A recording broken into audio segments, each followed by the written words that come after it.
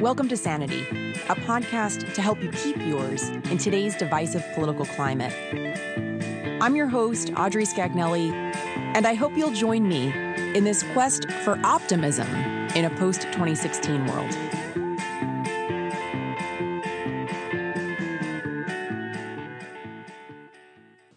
This week, we're joined by my friend Erica Anderson, who I've known for almost a decade. She's an author, a speaker, the host of the podcast Worth Your Time, and the digital marketing director for the Independent Women's Forum. I think what I admire most about Erica as a communicator is her ability to effectively express differences of opinions with respect and decency and grace, which is all too rare in the world we're living in. So Erica, it's a pleasure to have you on Sanity. Well, I'm so glad to be here in a sane environment, which is very hard to find these days. It is. And I think kind of to kick off our conversation, I would love to dive right into that. You wrote an article last year on Patheos. The title of it was, "We Disagree, I Still Respect You." And you ended your piece writing, "That's how you start a conversation." In this really tense climate that we're in today, how do you embody that when it gets tough, when the topics of the day become very personal and become very divisive very quickly?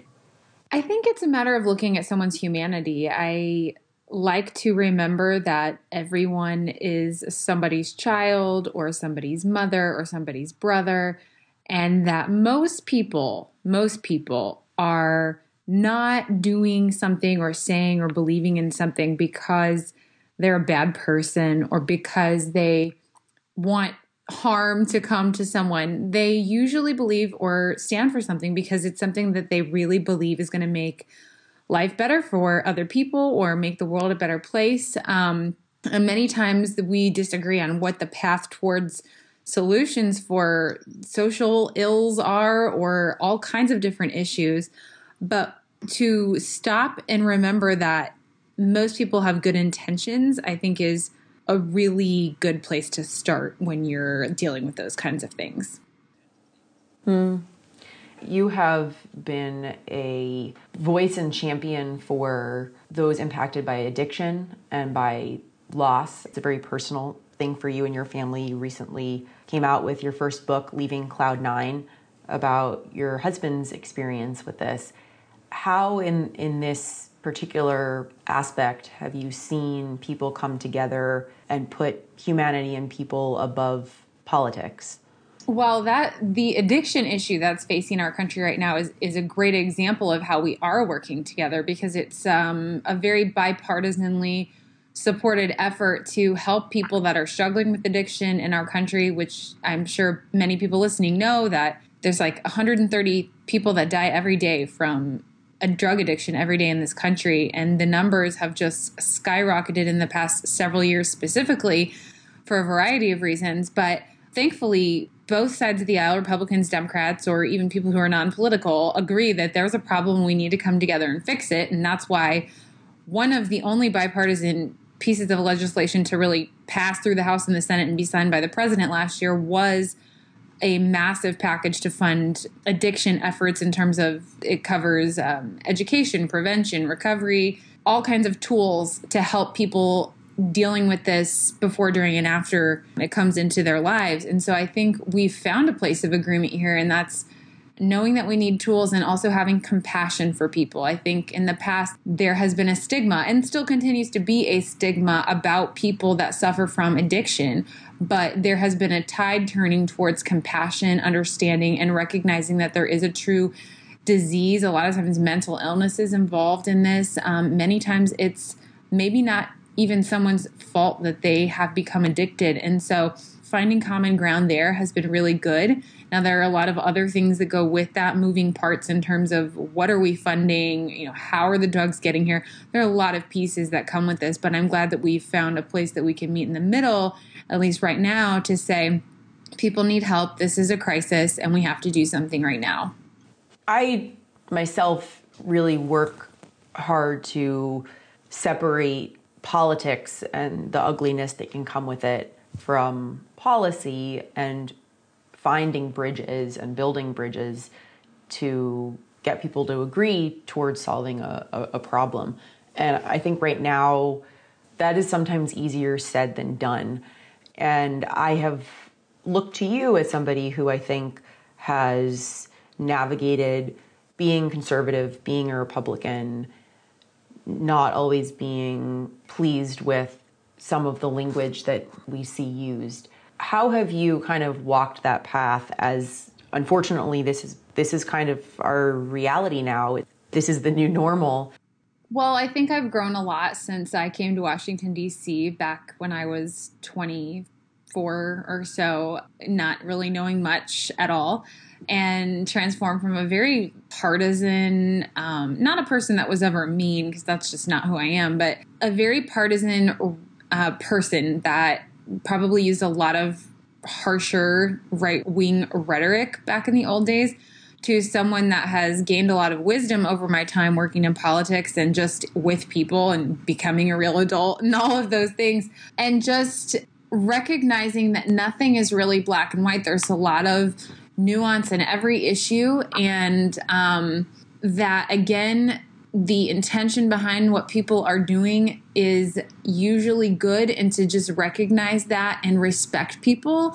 I think respect is highly, well, I don't know if it's underrated or overrated, but, well, it's not overrated, but it's not coming into the picture as much as it should, I would say. You know, you kind of just have to recognize that you can't control everything. Everybody's not going to agree with you, and that's okay. And just arm yourself with knowledge and facts and your own personal experiences, and do the best that you can. And in the end, if someone still thinks you're wrong, well, that's okay. They're not a bad person for thinking that. And just kind of finding your confidence in what you know and what you believe, and kind of just being strong in that, and just accepting the fact that there are going to be people that disagree with you, and that's okay. So I guess I kind of just think that way.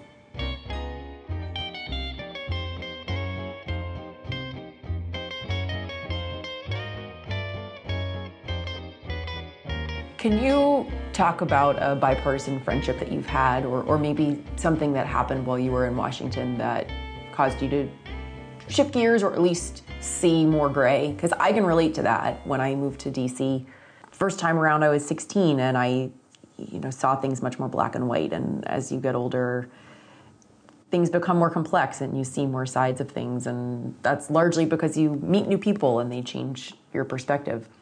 Yeah, well, I have one of my best friends is on the other side of the aisle than me politically. And we have been friends since college, and we've actually both ended up in D.C., not related to college. We went to college in Indiana, so it was kind of a nice bonus to have a good friend that moved there around the same time I did. And we've had a lot of conversations about different things. And I know that talking with her has helped me to kind of find some footing and understanding of what maybe the left thinks about certain issues and why.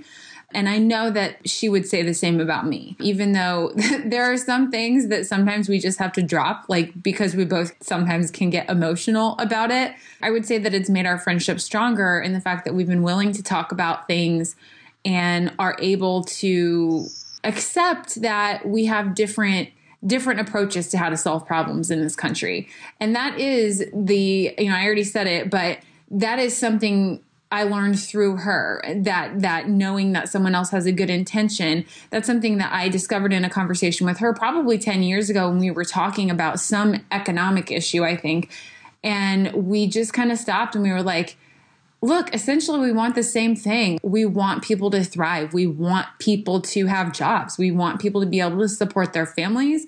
And in the end, we just have different beliefs on what the best way is to get people to that place. When I was able to recognize that and see that she was coming from a good place, just like I was coming from a good place, it really changed the whole game for me. And so I always try to see that, like even looking at, like right now, for example, to use a trendy person, Alexandria Ocasio-Cortez, I do not agree with much that she says, but I can truly see her passion. She seems to really be coming from a genuine place when she says what she says. And so I respect that about her. Like, I don't agree with her. I think she's wrong.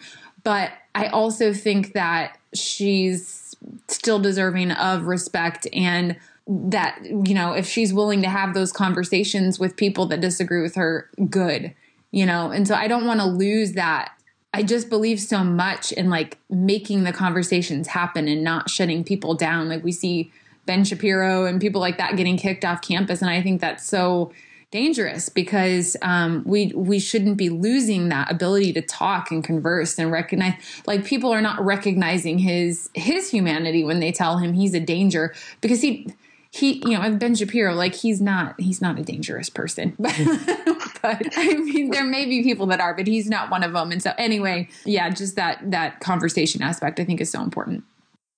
Mm-hmm. And I think talking about that on college campuses is incredibly important. There was a poll that just came out this week that said about 70% of the country thinks that colleges, universities should be the ones that are leading the way on changing the discourse and creating an environment for civility and respect. But there's a tension between that and the concept of safe spaces. And to me, a safe space is one where you feel comfortable expressing yourself and exchanging ideas, challenging each other. But I think that is easier said than done.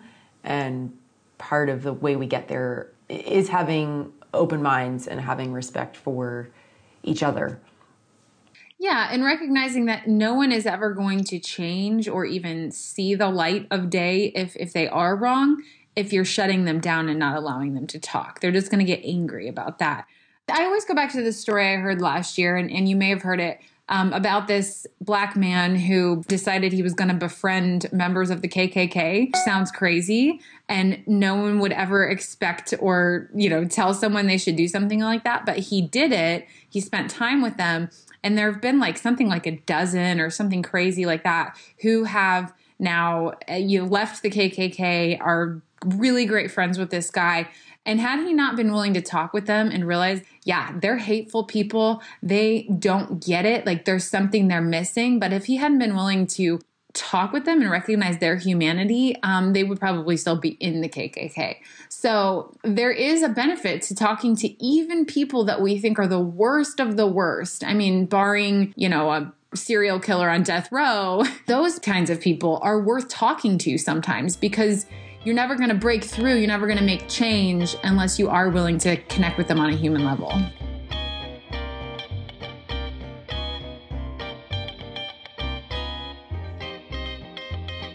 You've spent your career as a communicator, and as the world around us has changed in terms of technology and information overload, I think sometimes it can be really difficult to break through and share that message, get it out there, and see a ripple effect. What have you seen that has been effective in terms of opening people's minds in that way? I think personal relationships. I think when someone that is a part of, say, a social problem that's happening in this country, and you see a personal story, then it affects you in a way that you wouldn't if it was a stranger or, a policy that you saw a politician talking about on the news. So that's why I think it's important to share stories and be honest, but share them without expectation. I think social media has its ills, but it also has its positives. And I think Facebook and Instagram specifically, they have given people an opportunity to share their stories in a way that wouldn't have been seen before. And we also have this culture right now of more vulnerability and it being more acceptable to share your personal stories without sounding like you're trying to preach necessarily. I encourage people to share their stories from whatever perspective they're coming, because it really can change your mind. Like, I would say one issue for me that has changed, is the issue of criminal justice reform. That's not something that I really ever thought about so much in the past, but A lot has happened in the criminal justice system in the past several years, including these very high profile shootings. And by listening to people that maybe are not on the same side of the aisle as me, or listening to people who are more involved with this on a more personal level, I've really shifted my thinking on that. And I think there really is a problem. And, I had to be willing to listen and open my mind to not necessarily what I was hearing from, say, conservative talking points about it. And I don't know, where I land specifically on all the issues when it comes to that, but I do know that I've shifted. And that's because I let myself be open to hearing the stories of people that aren't like me. And I think that's super important right now. Even if you don't think you're going to change, be open to hearing it. You can't push it out just because you don't like it. Because you may change in a way that you don't know or intend to, but it turns out in the end that was the way that you need it to go. And I think that's another area where we have seen some actual meaningful bipartisan work, like the First Step Act that passed in December. I do feel like there are these kind of rays of hope when you start talking about specific areas for reform, but that's a big deal to get the number of people at the table and take a first step towards achieving meaningful criminal justice reform.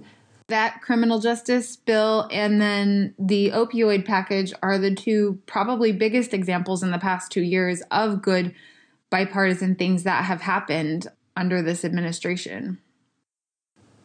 You, for quite some time, were an author of the Bright newsletter, which is put out under the overhead of The Federalist, the news site, and it's written by 5 different right-leaning conservative women.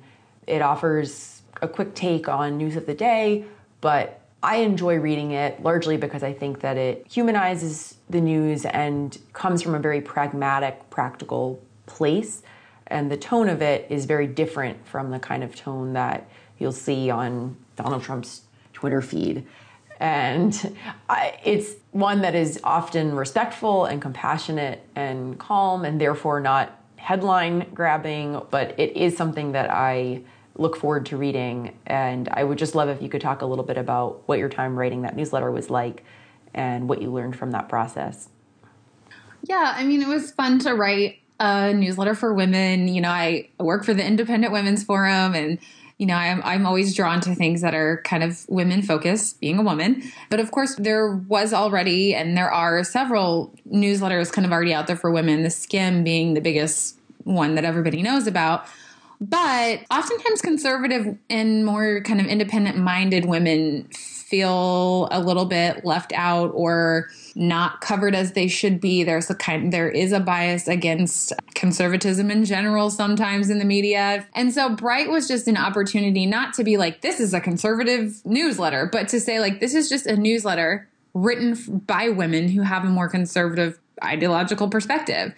And because of that perspective, we may cover the news a little differently. We may bring in stories that you're not going to see in a place like the Skimm, stories that are going to appeal to an audience that's looking for something different, that isn't part of that mainstream news audience or doesn't want to be. And so it was really fun to be able to highlight not only just like fun stories, but also just, working in media and kind of this political space. A lot of people who are authors, or a lot of people who are doing some cool reporting, or will alert you to stories that are happening that you may not have seen. And so we get to highlight our friends' work or, showcase, the study that you would never see reported on in the Washington Post type of thing. So it was really fun. And we got to mix politics and beauty and entertainment and a lot of fun celebrity stuff. So it wasn't just politics. It was really combining politics and culture from a more conservative perspective.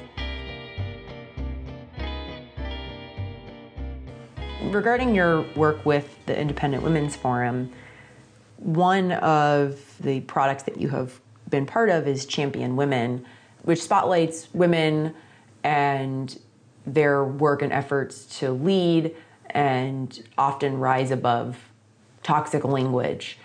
I'd love if you could talk a little bit about Champion Women and what being part of something like that has been like. Yeah, Champion Women is a project of Independent Women's Voice. And basically, the idea came out of this culture of not having respect for other people and not engaging in dialogue with others. There is a bit of there is kind of like a more mainstream feminist message out there that if you don't abide by a progressive agenda in your politics, your voice doesn't matter. The feminist movement will not defend you. But we wanted to say, hey, like these are my words, but feminism, real feminism, maybe more in the words of Carly Fiorina, she has a quote that says, real feminism is the belief that a woman can be and do basically whatever she wants to be and do. And we believe and respect that. And we want to uplift and empower all women's voices. And we don't have to agree with them. They can be on the left. We want to hear them, but we also want to hear voices on the right. And we want to promote this idea that it's better to have all voices in the arena and to converse and to respect ideological diversity and not silence or shame someone if they don't go along with the, monolithic viewpoint that the media and sort of the feminist left paints women into. We wanted to take a stand against sexism and misogyny in general because that is happening, and it's happening to women on the right and the left. We have examples of, fat shaming of Kirsten Gillibrand and, people making fun of Sarah Sanders' looks. There's all kinds of examples of women still being treated in these ways. And so we want to defend both women on the right and the left that are dealing with this kind of stuff. And so Champion Women kind of encompasses a variety of things that we want to tackle, but there's never any shortage of things to talk about when it comes to those issues.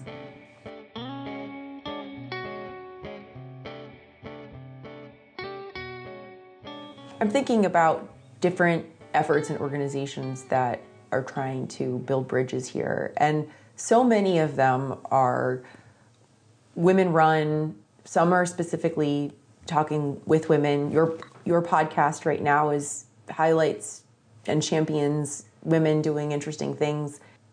Have you seen that as well, that women are kind of taking the lead or getting particularly involved? I don't know if I've seen that in particular, but I do think that there is kind of a fun movement of women taking on leadership roles. I'm definitely not a subscriber of vote for someone because they're a woman by any means, but I think it's fun to see more women stepping up into the possibility of leadership. And then hopefully if they are the best person for the job, they get the job. We've saw so many women elected to Congress this season, which was cool. And then just in other roles too, you're seeing women climb the ladder or whatever. I don't necessarily think that's good or bad. I think it's great if they want to, and I hope women that want to feel empowered. But I also do think women in general have a tendency towards being more of a peacemaker kind of personality. And so they may be the best people to try to kind of forge these paths towards more dialogue and civility. I think they have kind of maybe the better personality set for that kind of a thing. And so I hope we see more of it. Yeah, I think you're right. I personally cannot stand when women are put into a bucket, and if you're a woman, therefore you believe X, Y, and Z. But I have seen a larger number of people taking leadership roles in terms of trying to create more civility in our national dialogue that are women. I'm writing a piece right now that needs to get beyond the first sentence, but I'm really kind of researching right now some organizations and people and places that are leading the way in this area. So I have you guys on the list of places to mention. I hopefully will find out a little bit more about that and let you know if I see women doing just that. That's awesome.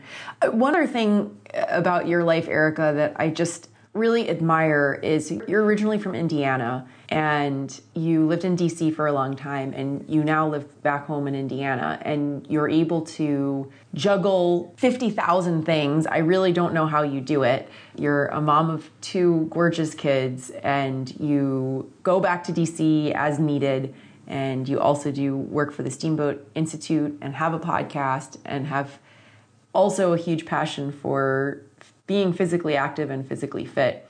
A, how do you do all of that in 24 hours a day? And B, when I worked on the campaign trail, I lived in Iowa for some time, and then I lived in Ohio for a number of months. And that was one of the best eye-opening, wonderful experiences I've ever had. It just totally changed my perspective. I spent most of my life living in Florida and Washington, D.C., and getting to know people from across the country just opened my eyes to so many different perspectives and ways of life, that not just political, but just kind of generally speaking. So how has that kind of experience been for you as you live in Indiana, but also go and deal with DC on occasion? Well, I said the first thing I noticed when I moved back to Indiana, there were two things. Number one, in the coffee shops, in the Starbucks, nobody was talking about politics. Everyone was like having a Bible study. And number two, everyone was wearing hoodies and no one was wearing a suit. So that was like the first culture shock change. And also refreshing to see all these people talking about God instead of talking about the midterm elections. But secondly, I love living in Indiana and being able to go back to DC. I feel like I'm pretty much there on a monthly basis, but it's kind of nice to have kind of that double life and not have fully left the city. And I often feel like I'm still in the city just from behind my computer screen where I spend all day working. It's just really nice to have the best of both worlds, especially since Indiana is much cheaper and I have to pay for daycare. So speaking of the first part of your question, I say I'm a multi-passionate person. I do have a lot of passions, and I'm just a very goal-oriented person, not detail-oriented. I wish I was a little better about that and budgeting and things like that. But I'm a very proactive person. I might have a mantra of done is better than perfect. I wouldn't call myself a perfectionist, really, simply because I like to accomplish things. I like to get them done. I like to check things off my list.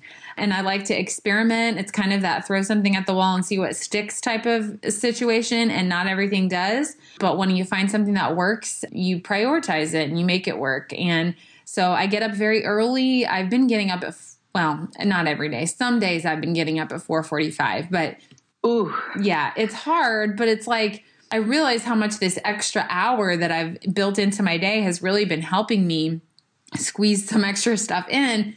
I try to be very smart with my time. Like I do work out probably 4 to 5 days a week, but I do a lot of that at my house. And so I try to plan out to-do lists and just make sure that I'm getting everything done that I need to. And, I do have, my kids are in daycare. They're not home with me, because sometimes people say, well, how do you do it with the kids? I'm like, I don't, like, they're not here.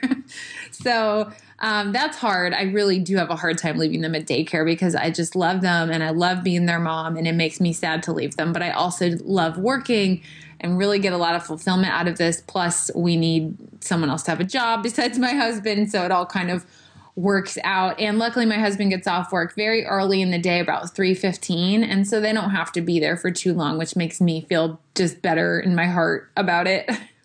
It is kind of amazing the way that work is structured today, and as it's continuing to shift and shift and shift, we are able to do things remotely and do things all over the world, and it has a lot of pros. I think there are some cons. You feel like maybe you're always on.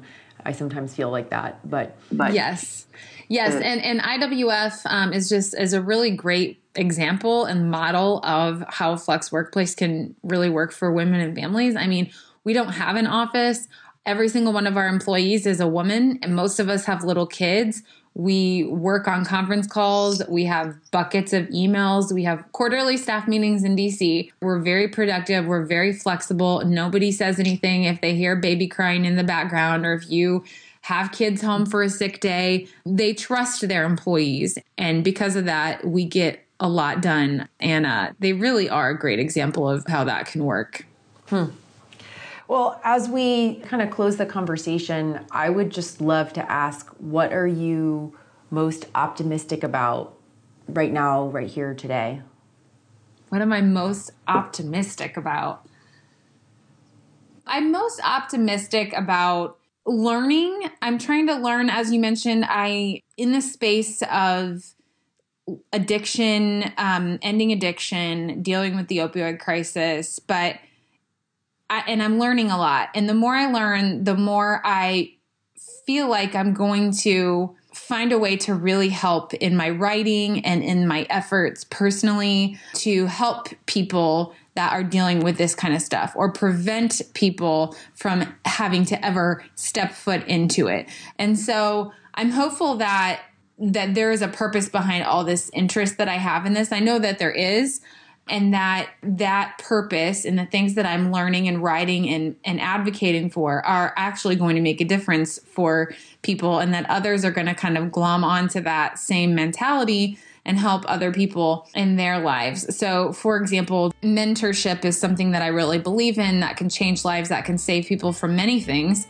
I'm having a mentor in your life as a kid, and that's why I'm doing Big Brothers Big Sisters. So when I see people doing things like that, that gives me hope. And that makes me optimistic for the future, because I see more and more people investing their time and their lives into that. And so that's a very long-winded answer to your question, but those are the kinds of things that make me feel optimistic. When I see people doing things like that, investing their lives into other people's lives, there's always hope when you see that happening. I don't think that's long-winded at all. I think that's what it's all about. Humans working to help fellow humans live a better life. Thank you so much, Erica. It's been a pleasure speaking with you. Thanks for having me on. I'm excited. Take care.